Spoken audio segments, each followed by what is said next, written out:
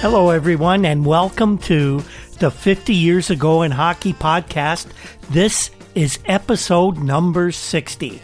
Rick Cole here, and each week we take you on a trip down memory lane back 50 years where we report on all the hockey and sporting news from that time period. This week, we're looking at December 14th to 21st, 1970. We have two sponsors to thank for putting this podcast together each week.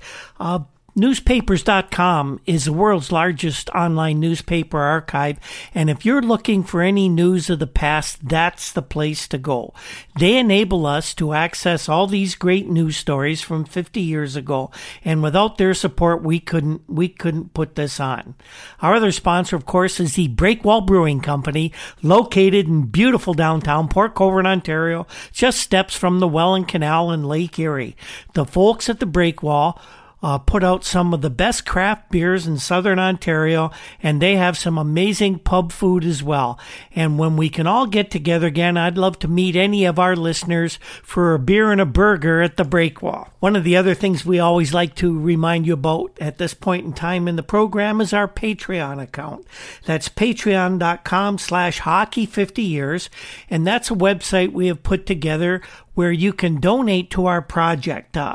In return, you'll get a lot of special content. You'll get early access to each week's free episode, and these Friday episodes always will be free. We also put out some very interesting special content 2 or 3 times a month where we take a deeper dive into the issues that were surrounding the hockey world at that time. Things such as the darkness with Harkness in Detroit is something that we're looking very deeply into. We'll be talking about the issues around Maple Leaf Gardens and all the drama that went on with that. So if you'd like to contribute, help us keep the lights on. Once again, patreon.com/hockey50years, and we thank you for your support. Last week's episode was a very news-packed time in 1970. Some of the stories we talked about, well, the Stanley Cup and 2 other trophies were stolen from the Hockey Hall of Fame in Toronto, and we had the details on that. The Maple Leafs complained to National Hockey League President Clarence Campbell about a newspaper column being written by former Leafs GM and now Sabres GM Punch Imlach, and Campbell admonished Imlach for what he was putting in the column. And Red Wings goalie Roy Edwards suffered a fractured skull, which was probably going to keep him out of the lineup for an extended period of time, and that led to speculation about the Red Wings trading for a proven National Hockey League goaltender. This week, another busy one on the ice. We will have results of some of the more prominent games that took place this week, and in addition, we have some pretty they're heavy stories this week, some of them. We have details on a terrible incident that took place in British Columbia where a young National Hockey League player's father was killed by police in a row over which game was being shown on television. There were more developments in the Mike Walton situation in Toronto, and that much-awaited Maple Leaf Gardens Board of Directors meeting we talked about a couple weeks ago took place this week, and we'll tell you what happened there in moves that would probably determine the fortunes of the Toronto Maple Leaf Hockey Club for decades to come. First up this week, we have some of the more interesting game results from the past 7 days. We start with a Sunday evening game in Boston between the Bruins and the Detroit Red Wings. Notable because this game pretty much represented the season that Phil Esposito was having for the Bruins as they cruised to a 6-2 drubbing of the Red Wings at Boston Garden. Tom Fitzgerald and a couple of other unnamed writers where bylines weren't provides us with the information for this report. After this game, Phil Esposito maintained his cautious sense of perspective after an almost routinely spectacular performance as he lifted the Bruins to the 6-2 win over the Red Wings. All Phil accomplished this time was his 4th 3-goal hat trick of the 70-71 season and the 9th of his so far illustrious NHL career, and that boosts his total this year to 26 goals in 29 games. Of course, after the game, this led to yet another scene of congestion around Espo's position in the corner near a door in the Bruins dressing room. Since this has become a regular feature of the post-mortems of these games, there was a tendency for one interviewer to actually apologize for bothering Phil once again.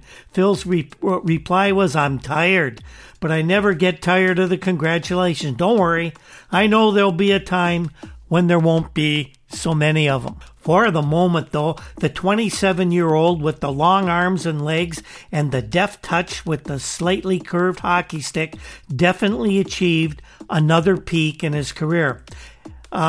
Espy's goals provided half the total that also featured some similarly bright productions, each in its own various manner by Eddie Westfall, Derek Sanderson, and Bobby Orr, who slipped home his 13th and added 2 assists for a running point total this season of an incredible 45 from the defense position. Now, one must remember the Red Wings were not at full strength, lacking probably their 2 best players, goalie Roy Edwards and the great Gordie Howe, among others. They only got a couple of goals, and they oddly converted those into a 2-1 lead early in that second period.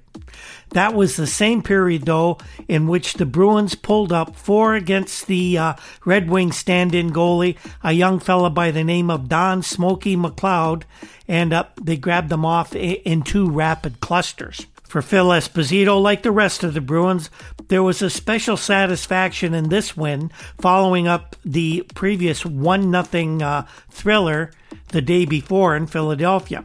These 2 were quite necessary victories because they allowed the Stanley Cup champions to sustain their narrow margin of just 2 points as the East Division leaders over the New York Rangers, who took out the Los Angeles Kings on the same evening 4-0 at Madison Square Garden. Bruins have a few days off after this one, and Esposito acknowledged that, saying it's going to be good to get a little rest again. Phil said the game at Philadelphia was a great one, but the ice there was bad, and the Bruins really had to keep going all the way, laboring with their skating on the soft ice surface. With this game, we all know we've had a real good weekend. Bruins coach Tom Johnson also was gratified, but there was a little bit of a variation in his analysis of the contest. Johnson said, "These guys showed me they not only could win the games in which they score 6 goals, these are good, but they are much better when they come right after a close game like that one we had yesterday in Philadelphia with the Flyers." The first of Espo's 3 goals was the actual winner of the game. It went in at 6:48 of the second period, and that came only 38 seconds after another score that had to give the Bruins a big lift. And that was a breakaway engineered initially by Orr and Dallas Smith, on which Derek Sanderson wound up with a well-tagged rising shot that beat McLeod. It was a big one because it was negotiated while Wayne Carlton of the Bruins was serving a 2-minute minor. That, by the way, was the 10th shorthanded goal by a Boston Bruins player this season. Of course, that's most in the NHL. Eddie Johnson was in goal for the Bruins in this game, and he had a minimum chance on either of the Detroit goals. The first, by a young fellow by the name of Hank Monteith, was a sharp deflection of a Jerry Hart drive from the point, and the other was Gary Unger had clear sailing in from his own blue line after defenseman of the Bruins Don Orey was partially blocked off the puck by linesman Dave Shuchuk. That allowed Unger to skate in unmolested on Eddie Johnson right from his own blue line, and he made no mistake. Final score again, the Bruins 6 and the Red Wings 2. Second contest we want to look at this week took place on Wednesday as the Blackhawks blasted the Blues by an 8-3 score in Chicago. The star of this one was veteran center Stan Mikita, who led the Hawks to victory with a 4-goal performance, and Bob Verdi of the Chicago Tribune helped us out with the report on this one. His ailing back still creaks, his week-old Charlie horse still aches, and he admits he played this game with a splitting headache. But Stan Mikita still had a very healthy outing at the stadium in Chicago on Wednesday evening. The uncheckable Czech scored 4 times 3 during a 5-goal second period, and the Blackhawks rallied to an 8-3 triumph, their 12th straight victory on home ice, which is a Chicago Blackhawks team record. Scorched by all this artillery were the St. Louis Blues, the Blackhawks' nearest rival in the Western Division, but a rival in the sense that they're in the same division and both near the top only. The Blues were outplayed significantly during the first period, yet they led 3-1, but in the final 40 minutes, the Blues were grossly outplayed and left for home with their worst defeat of the season and trailing the Blackhawks in the standings by now a full 7 points. Also notable as a result of the loss by the Blues in this game is the fact that they have not yet won a match in Chicago since the Blues were created by the NHL expansion in 1967. Mikita's 4-goal night prompted this comment after the game. Stan said to Verdi, "What the hell, I guess you gotta have a night like this once in a while." The hat trick, +1, was the 14th in Stan Mikita's long career, and it was his second 4-goal game. He scored 4 goals in a Chicago Stadium game against the Pittsburgh Penguins 3 seasons ago in that first year of NHL expansion. Mikita said that he'd been hoping to break loose to kind of get out of a slump he's been in, having only 5 goals this season up until last night. Stan said, "I haven't been worried about not scoring because the rest of the line is going well. Dennis and Cliff have been going great, and if I can help them score, then that's just fine." Stosh, as he's affectionately known to his teammates, said that he's been coming around gradually, but he's been hampered this season by this perpetual back ailment that's bothered him since training camp. Stan said, "My game is the puck possession type of contest. I've been fumbling it a lot and losing that split second. I haven't really altered my style, but I've made a couple of minor adjustments to my play, and it's starting to help now." Now, one change that Stan has made this year, and you guys who know a lot about the game will understand this, Stan changed the stick lie, or the angle at which an upright player grasps his stick when the blade rests flat on the ice. Stan is now using a higher lie on his stick, which means the angle of the stick, and you can see how a hockey stick has an angle, is now closer to 90 degrees. And Stan says that that allows him to bring the puck in a bit closer to his feet. Stan said, "This way I can cradle it more and puck handle better, but that's not really why I'm scoring more. I'm getting some better shots, and the opportunities are just opening up a bit more." The Hawks fired 17 shots at Ernie Wakely in that first period, but Ernie was hot early, and they just couldn't seem to get something by him. And Hawks coach Billy Ray said it really looked like it was going to be just one of those nights. Hawks goalie Tony Esposito said he wasn't right during the early going, and the Hawks' frustration reached a peak when referee Lloyd Gilmore nullified an apparent goal by Cliff Coral.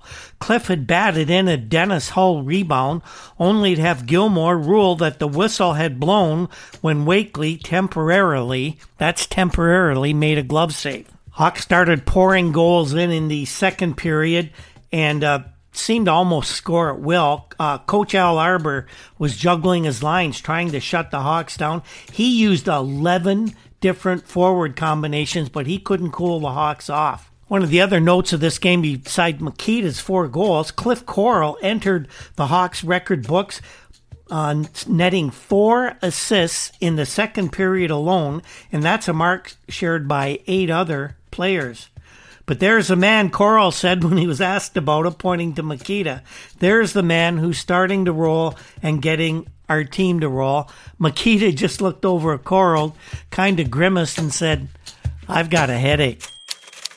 Our third game this week we're looking at was on Saturday night, where the Buffalo Sabres visited the Maple Leafs in Toronto.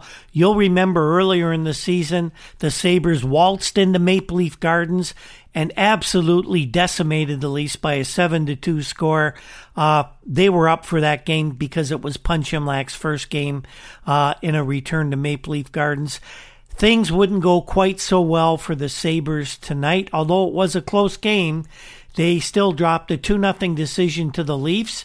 And for our report this time, we do it from a Buffalo perspective, thanks to reports, especially the one by Charlie Barton from the Buffalo Courier-Express, one of the best hockey writers around at that time. He covered the Buffalo Bisons of the American Hockey League in big league fashion for many years, and it was good to see Charlie getting a chance to finally be on a regular NHL beat with the new Buffalo Sabres. Barton began his report by saying that superior goaltending usually makes winners of most hockey clubs, but that is not the case with the Buffalo Sabres. The Sabres dropped the 2-0 game to the Leafs Saturday night as yet another brilliant effort by Buffalo goalie Joe Daly, he of no mask, was wasted by the Sabres. The Maple Leafs outshot Buffalo by a 40-24 margin, but because of Daly's goaltending, they were in this game every step of the way. He was outstanding between the pipes, and it's amazing how Joe plays as well as he does. Toronto captain Dave Keon and Paul Henderson provided the only goals that the Leafs needed, and they both came in the third period. Earlier, the Sabres more than held their own against the Leafs. Jacques Plante, the venerable Toronto netminder, turned aside a series of hot drives across the first two periods of the game, and a Buffalo bounce here and there might have turned this game around, but Plante had the bounces on his side this week, and he even started the play for Keon's goal when he fed the puck to Rick Lee. It's a long shot. Plante came out to stop it, knocked it back to Monahan. Monahan puts it right in front of his own net, and Lee brings it back with Monahan to center. A pass for Monahan. Monahan cutting right in front. He goes the goal.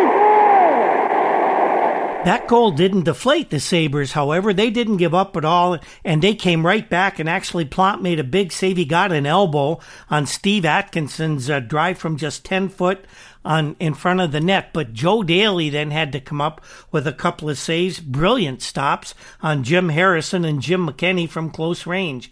But seconds later, Daly again saved the day when he turned back two hard shots from within 5 feet by both Norm Ullman and Paul Henderson, but that led up to Henderson's goal, with Ullman back-checking with determination, gaining possession at center ice. Hamilton comes to center to the Leafs line, but there's Ullman. Henderson breaks away. Henderson straight down the ice over the line. To Ellis going right in on goal. Henderson shoots his goal.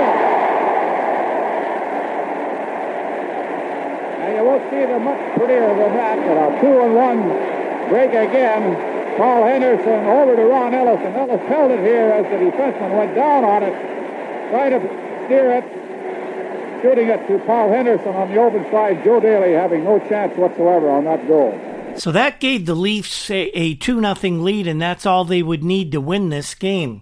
The Leafs drew 5 of the 8 minor penalties assessed by referee Bruce Hood, but none of those infractions figured in any of the scoring. The real story of the game was the goalkeeping.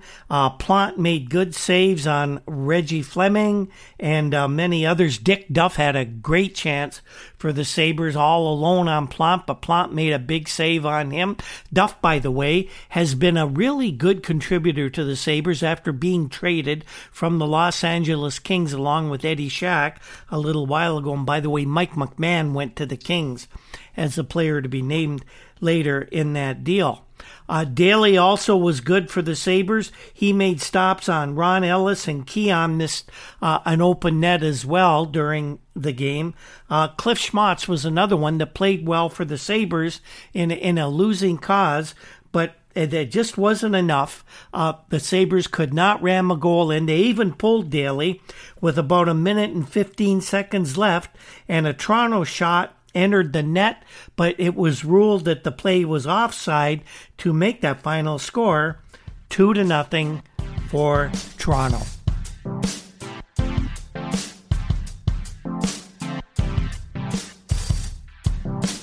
Now, the first big story we want to cover this week, it's a serious story. It's a tough one to talk about, but we want to give you all the all the news that came from this period of time. And this one was a sad story, but we want to give you all the details. In the years since this happened, we've heard a lot of different versions. There was some good reporting that took place at this time. This is a tragic incident that occurred on the first Saturday evening of this week.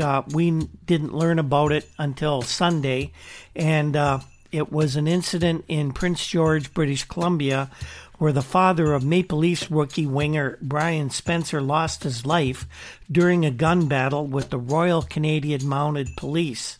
The Toronto Star, Toronto Globe and Mail, and a couple other news outlets have given us a pretty good report, and we'll give that to you now. The father of Toronto Maple Leaf left winger Brian Spencer was shot to death Saturday night in Prince George, BC, after he forced a local television station off the air at gunpoint for not showing his son's game when he was playing for the Maple Leafs in Toronto. The Prince George CBC affiliate station CKPG did not carry the Toronto-Chicago game. Instead, like other British Columbia stations, it featured the game between the Vancouver Canucks and the California Golden Seals. Brian Spencer's father, Roy Edward Spencer, who is 59, he's a gravel pit operator, phoned the station from his home in Fort St. James, which is a small community about 85 miles from Prince George. In his telephone call, Mr. Spencer demanded that the station drop the West Coast game and show the game in which his son was playing, and of course, the television station refused.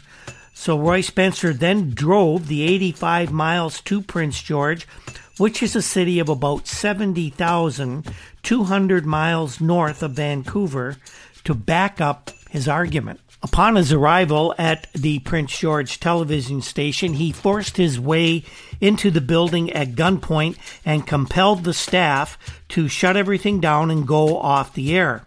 As he was leaving the station, he was met by 3 Royal Canadian Mounted Police officers, and after he refused to give up, shooting broke out. One officer was hit by a shot from Mr. Spencer in the leg.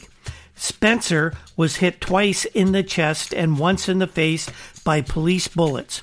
He was pronounced dead on arrival at a local hospital. Brian Spencer, who is a rookie with the Leafs, had said before the game with Chicago that he regretted that it wasn't being televised nationally so that his dad would be able to see him. And he said, "Dad's pretty sick right now, and I think it would have given him a big lift." The shootout in Prince George began shortly after 7:30 p.m. That's about 10:30 p.m. Toronto time. CKPG newsman Tom Harfel said Roy Spencer approached him in the station's parking lot and told him he had phoned in the afternoon to complain about the hockey telecast. Harfel said that Spencer told him, "I don't like CBC's hockey games. Why don't you broadcast the Toronto games?" Hartle told Spencer they had nothing to do with the hockey telecast, and then he walked to the front door of the station. At this point, Spencer pulled out a pistol, a 9mm Magnum FN pistol made in Belgium, and pushed it against Hartle's back. Hartle said he had the hammer pulled back, and he said he was going to use it. Hartle said he tried to block the door to the station. Then the newsman said Spencer told him there's going to be a revolution all over the country because of the CBC, and he forced him into the lobby of the building. He eventually made his way into the office of program director Don Prentice and told him to get the station off the air. Prentice said that Spencer was cold, stone sober, but he was shaking like a leaf. Newsman John Ray, also present at the time, said that when Spencer first came into the newsroom, he seemed very steady, but he didn't seem to be, quote, all together, but he still had pretty good control of himself. Later, Ray said, Spencer was shaky and his speech was jerky. He seemed to be mentally upset, very disturbed. Spencer apparently lined up all the employees against the wall and told them, I don't want to kill anybody. I've killed before. I killed many times in the commandos. Turn the TV off.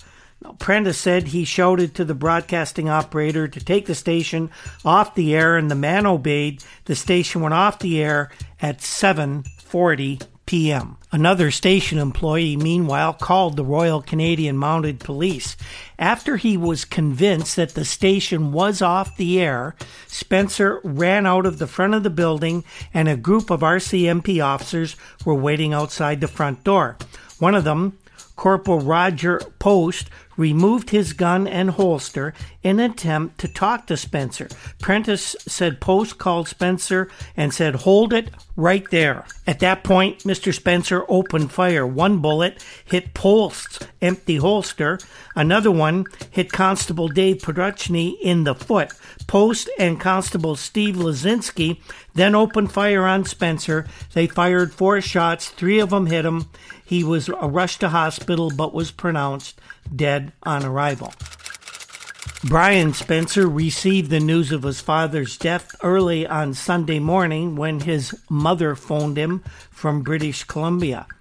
Despite the terrible news, Brian suited up and played for the Maple Leafs that night in the return match against the Sabres. Now, here's how that came about. As soon as he heard that Brian's father had been killed, Toronto General Manager Jim Gregory asked him if he wanted to be flown to BC immediately.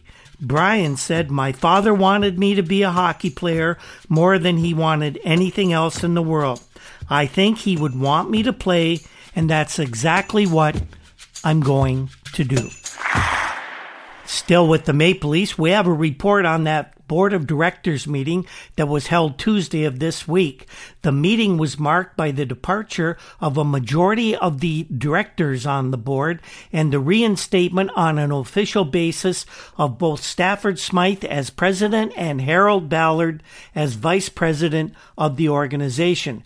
However, these moves were of great concern to Toronto lawyer Arthur Patillo, who made this statement as he questioned the outgoing directors as to why they were leaving the board. Patillo attempted to ask the outgoing directors if they were leaving because they lacked confidence in Stafford Smythe and Harold Ballard. Patillo told reporters after the meeting that he was so dismayed by the Garden's management that he was going to probably try and seek a court order appointing a liquidator to sell the company's assets. Patillo said, I haven't made my mind up about seeking a wind-up of the company.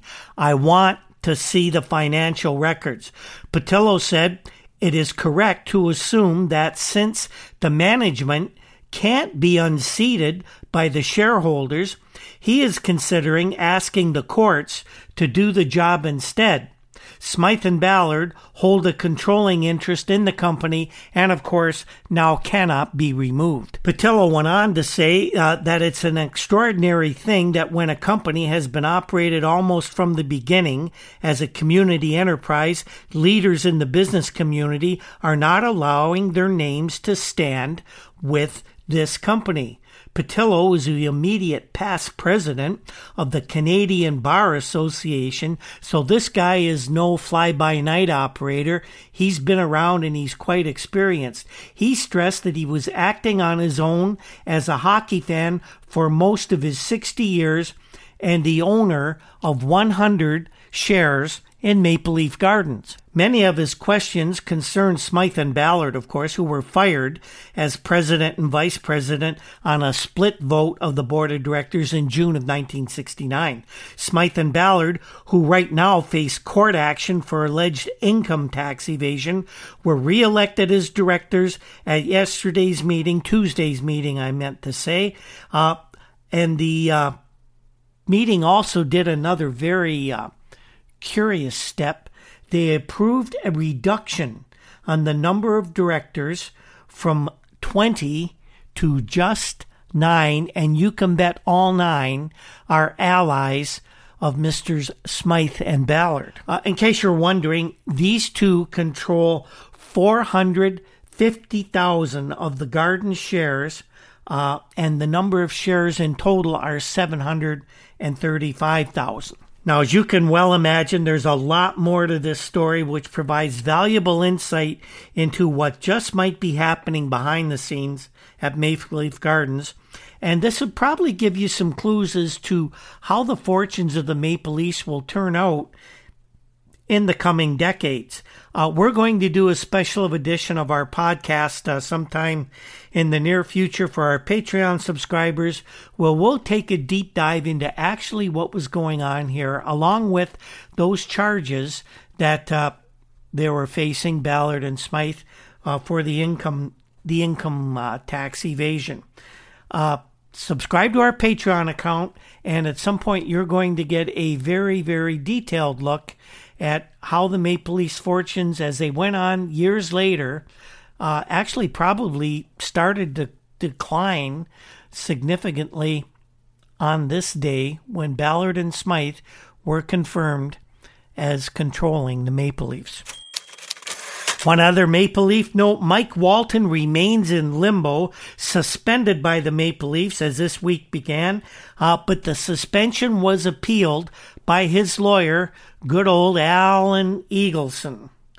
Trade offers began to trickle in for Mike, but the Leafs weren't biting. None of them were worthy of what the Leafs thought they should consider for Walton. King Clancy put it best as far as the Leafs' attitude was when he said, "We're not going to trade a battleship for a rowboat."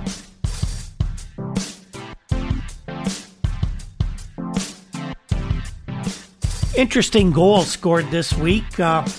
Wayne Hillman was the guy who scored it.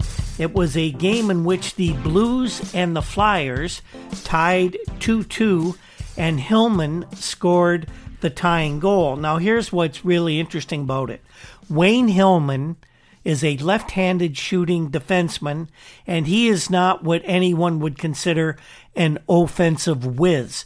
Wayne is a good, solid NHL defenseman, but he's known more for his defensive work than for his offense. Well, he scored the tying goal in this game, and he did it with a move that one might expect from Gordie Howe and not from Wayne Hillman. When Wayne got in close on the Philadelphia goal, instead of shooting left, he suddenly switched to the right-hand side and let a weak shot go. The weak shot seemed to fool goalie Doug Favell, and it skittered into the net, and that gave the Flyers the 2-2 tie with the St. Louis Blues on a Gordie Howe move by none other than Wayne Hillman. The sale of the Pittsburgh Penguins was supposed to take place this week. Tuesday was the day an announcement was supposed to be made, but both sides said they were going to extend that deadline until Friday because a decision was not able to be made.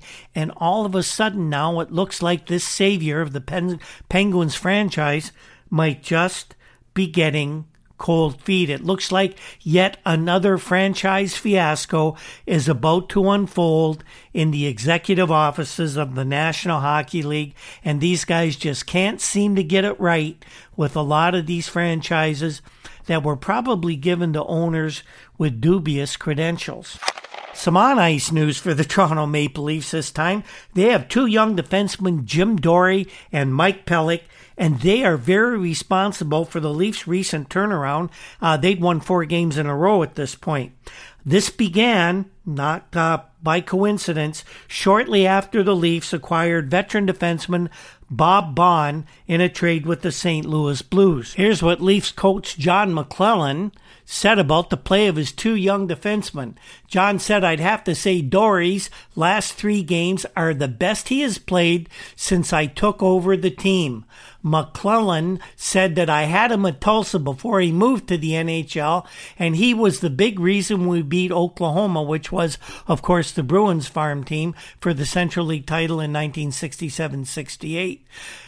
McClellan said that Dory actually owned that series and took on every Oklahoma player and made it stick. McClellan went on to say that if Dory continues to play it physically tough, he'll do just the same in the league, he will dominate. He also said that Mike Pelech has been really playing well as well. He's got great mobility and really good spirit. And when he moved into the regular defense rotation, he steadied away, and he's been a solid National Hockey League defenseman ever since. And who's responsible for this turnaround? None other than Bob Baun. McClellan said that when Baun was acquired by the team, everyone improved, Dorian Pelech especially, but it seemed the team settled down. It's mostly a young team, and defensively, Baun was the glue that stuck it all together. Pelech had probably the best comment of the whole affair with Baun when he says, "I'm not a holler guy, and I need someone like the Boomer around to keep me on my toes. He'll get on me if I don't jump for the puck or take a man in the corners, and that's just what I needed." You'll remember last week we told you about the Stanley Cup and other trophies being stolen from the Hockey Hall of Fame in Toronto. Well, this week, National Hockey League President Clarence Campbell said that he's acknowledged an offer by a New Brunswick cabinet minister to replace the Stanley Cup. Tourism Minister J.V. Van Horn made the offer on behalf of the sports-minded people of New Brunswick in a telegram to Campbell. Campbell said that he replied to the telegram and thanked him, and that he told him that the NHL was currently contemplating the recovery of the trophies rather than replacing them. Campbell said, "I did tell Mr. Van Horn we will keep his kind offer in mind." News from Alberta, the Western Hockey League has conditionally accepted a Vancouver Canucks farm team operating out of the city of Calgary. The main condition imposed by the league is that the National Hockey League Canucks and the Calgary Stampede Board make a quick rental deal for the Stampede Corral. The WHL officials emphasized to the Canucks general manager Bud Poile and assistant Babe Pratt in meetings in Seattle this week, and that a deal must be made soon so schedules can be prepared for next season. Poile said, "We've got a WHL franchise, but we still haven't got a deal with Calgary's arena management. It boils down to whether Calgary wants us or not. We would hope that Calgary would approve a deal with the Canucks, but I'm sure they don't want to give away the rental of their very fine building for absolutely nothing." Here's a story out of Moscow. Soviet hockey star Vladimir Polupanov and international teammate Valery Vasilyev were cut from the national team this week for breaking discipline during an international tournament in Moscow, which was only last week. The Committee for Physical Culture and Sport also announced that the two players had been stripped of their top sporting honors in the country, and the committee did not say for how long the two players would be suspended or would give any date when they might be reinstated. Well, this year the Canadians have not played all that well. They've been good. Well, they've been better than a lot of the competition, but not the Montreal Canadiens of old. They've changed their coach. There's a little bit of disarray, and it doesn't look like they're going to be the class of the NHL, but to one guy they do, and that is the North Stars general manager, Ren Blair. Ren said, I said before the season started that Montreal was going to have one of the great teams. They had a lot of kids just ready to make it. Blair said Peter Mahovlich has played great hockey for the Habs, and getting John Ferguson and Ralph Backstrom back after they both had retired has given the Habs a big mental lift. Blair says Montreal has two of the best right wingers in the game right now in Yvan Cournoyer and Mickey Redmond. And then they got Claude LaRose from Minnesota to build up the right side even more. Blair went on to remark that Montreal has added a lot of youth to its defense in Guy Lapointe and Pierre Bouchard, and both of them are playing great hockey for the Habs. Blair says they've got a great kid playing in Montreal Farm Club, sure to be up with the big league right now. His name is Chuck Lefley, and he's a huge centerman. Blair says if the Canadians keep improving, they'll beat Boston out of first place in the Eastern Division and probably take the Stanley Cup. A little bit of news out of the Ontario Hockey Association Junior A Series. New this year, Hamilton Red Wings owner Nick Durbano has fired his third Red Wings coach since this summer. This week he let go a fella by the name of Pat Flannery, a good Irish boy who's out of Toronto, but he sounds like he could be from Hamilton. He fired Flannery for undisclosed reasons, and before the week ended, we learned that Durbano has offered the Hamilton Red Wings coaching job to former Toronto Maple Leaf center Billy Harris. Harris had not accepted the offer as the end of the week, but it's known that Billy wants to get into coaching, and we think in the back of his mind, Billy would love to coach the Maple Leafs sometime in the future, and this would be a good start. We like to talk about Gump Worsley from time to time as well, a popular figure in the hockey world. Well, in case you were wondering, Gump is now playing with the Minnesota North Stars, and he says that he's very, very happy in Minnesota. And two of the reasons, aside from the great money that the North Stars are paying him, is that he's finally getting over his fear of flying, and his family loves Minnesota. Gump says that with the crazy schedule we have, you have to get used to flying or you just won't function. The money that I'm making makes it easier for me to fly. Gump also says my wife is crazy about Minnesota and the kids just love it here. Gump's son, his second son, Dean, has a chance to play more hockey in Minnesota than he did back in Belle-Isle in Montreal. Gump said, my house is only 6 minutes away from the rink, and it's costing me absolutely nothing to have the boy play in Minnesota. Apparently, the North Stars are picking up the tab for all of Gump's son Dean's hockey expenses, and Dean is most welcome on this Minnesota hockey team. So Gump Worsley having a great time in Minnesota, and if you watch him in goal for the North Stars, he looks like he's having a great time. Who knows? Maybe Gump would even don a mask to extend his career a little longer. Nah, I don't think that's going to happen. So that's our show this week, and what did we learn from this December week in the National Hockey League? Well, we got details on the terrible story from BC where a young NHL player's father was killed in a shootout with police in a row over televised hockey. We had an update on the Mike Walton situation in Toronto. Mike is still off, but trade offers are coming in. And the much-awaited Maple Leaf Gardens Board of Directors meeting took place. And Harold Ballard and Stafford Smythe were back in control officially.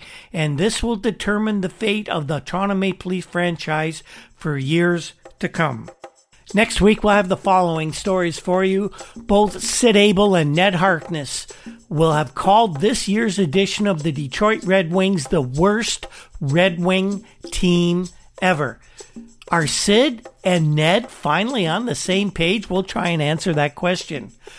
We get more news on the future of the Western Hockey League franchise in Calgary, and we finally get a decision on the sale of the Pittsburgh Penguins to Metro Media, and that announcement will be made next week, and we will have it for you. And, of course, we'll have all the game results and news and notes from around hockey next week as well. The 50 Years Ago in Hockey podcast is produced by Andy Cole. I can't thank Andy enough for all his hard work on this. Andy's now in the business of producing podcasts professionally, and if you're thinking of starting one, get hold of me and I'll hook you up with Andy. He's one of the best in the business. He's a true media professional. Very popular Juno-nominated Toronto indie rock group, the Rural Alberta Advantage, provides our introduction and exit music. Ever get a chance to see them perform live when things return to normal? They put on a great show. Other sound effects and musical pieces in the podcast are produced by Andy Cole as well. Our research comes from files at the Toronto Star, Toronto Globe and Mail, and of course the many fine publications found at newspapers.com.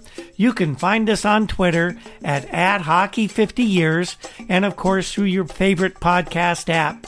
We have a Facebook page, 50 Years Ago in Hockey, and a WordPress site, hockey50yearsago.com. Is a great 1970-71 season. A lot of things happening that shape the future of the NHL as well. We hope you'll stick with us for the entire season. And on that note, we will see you next time. When the ice breaks.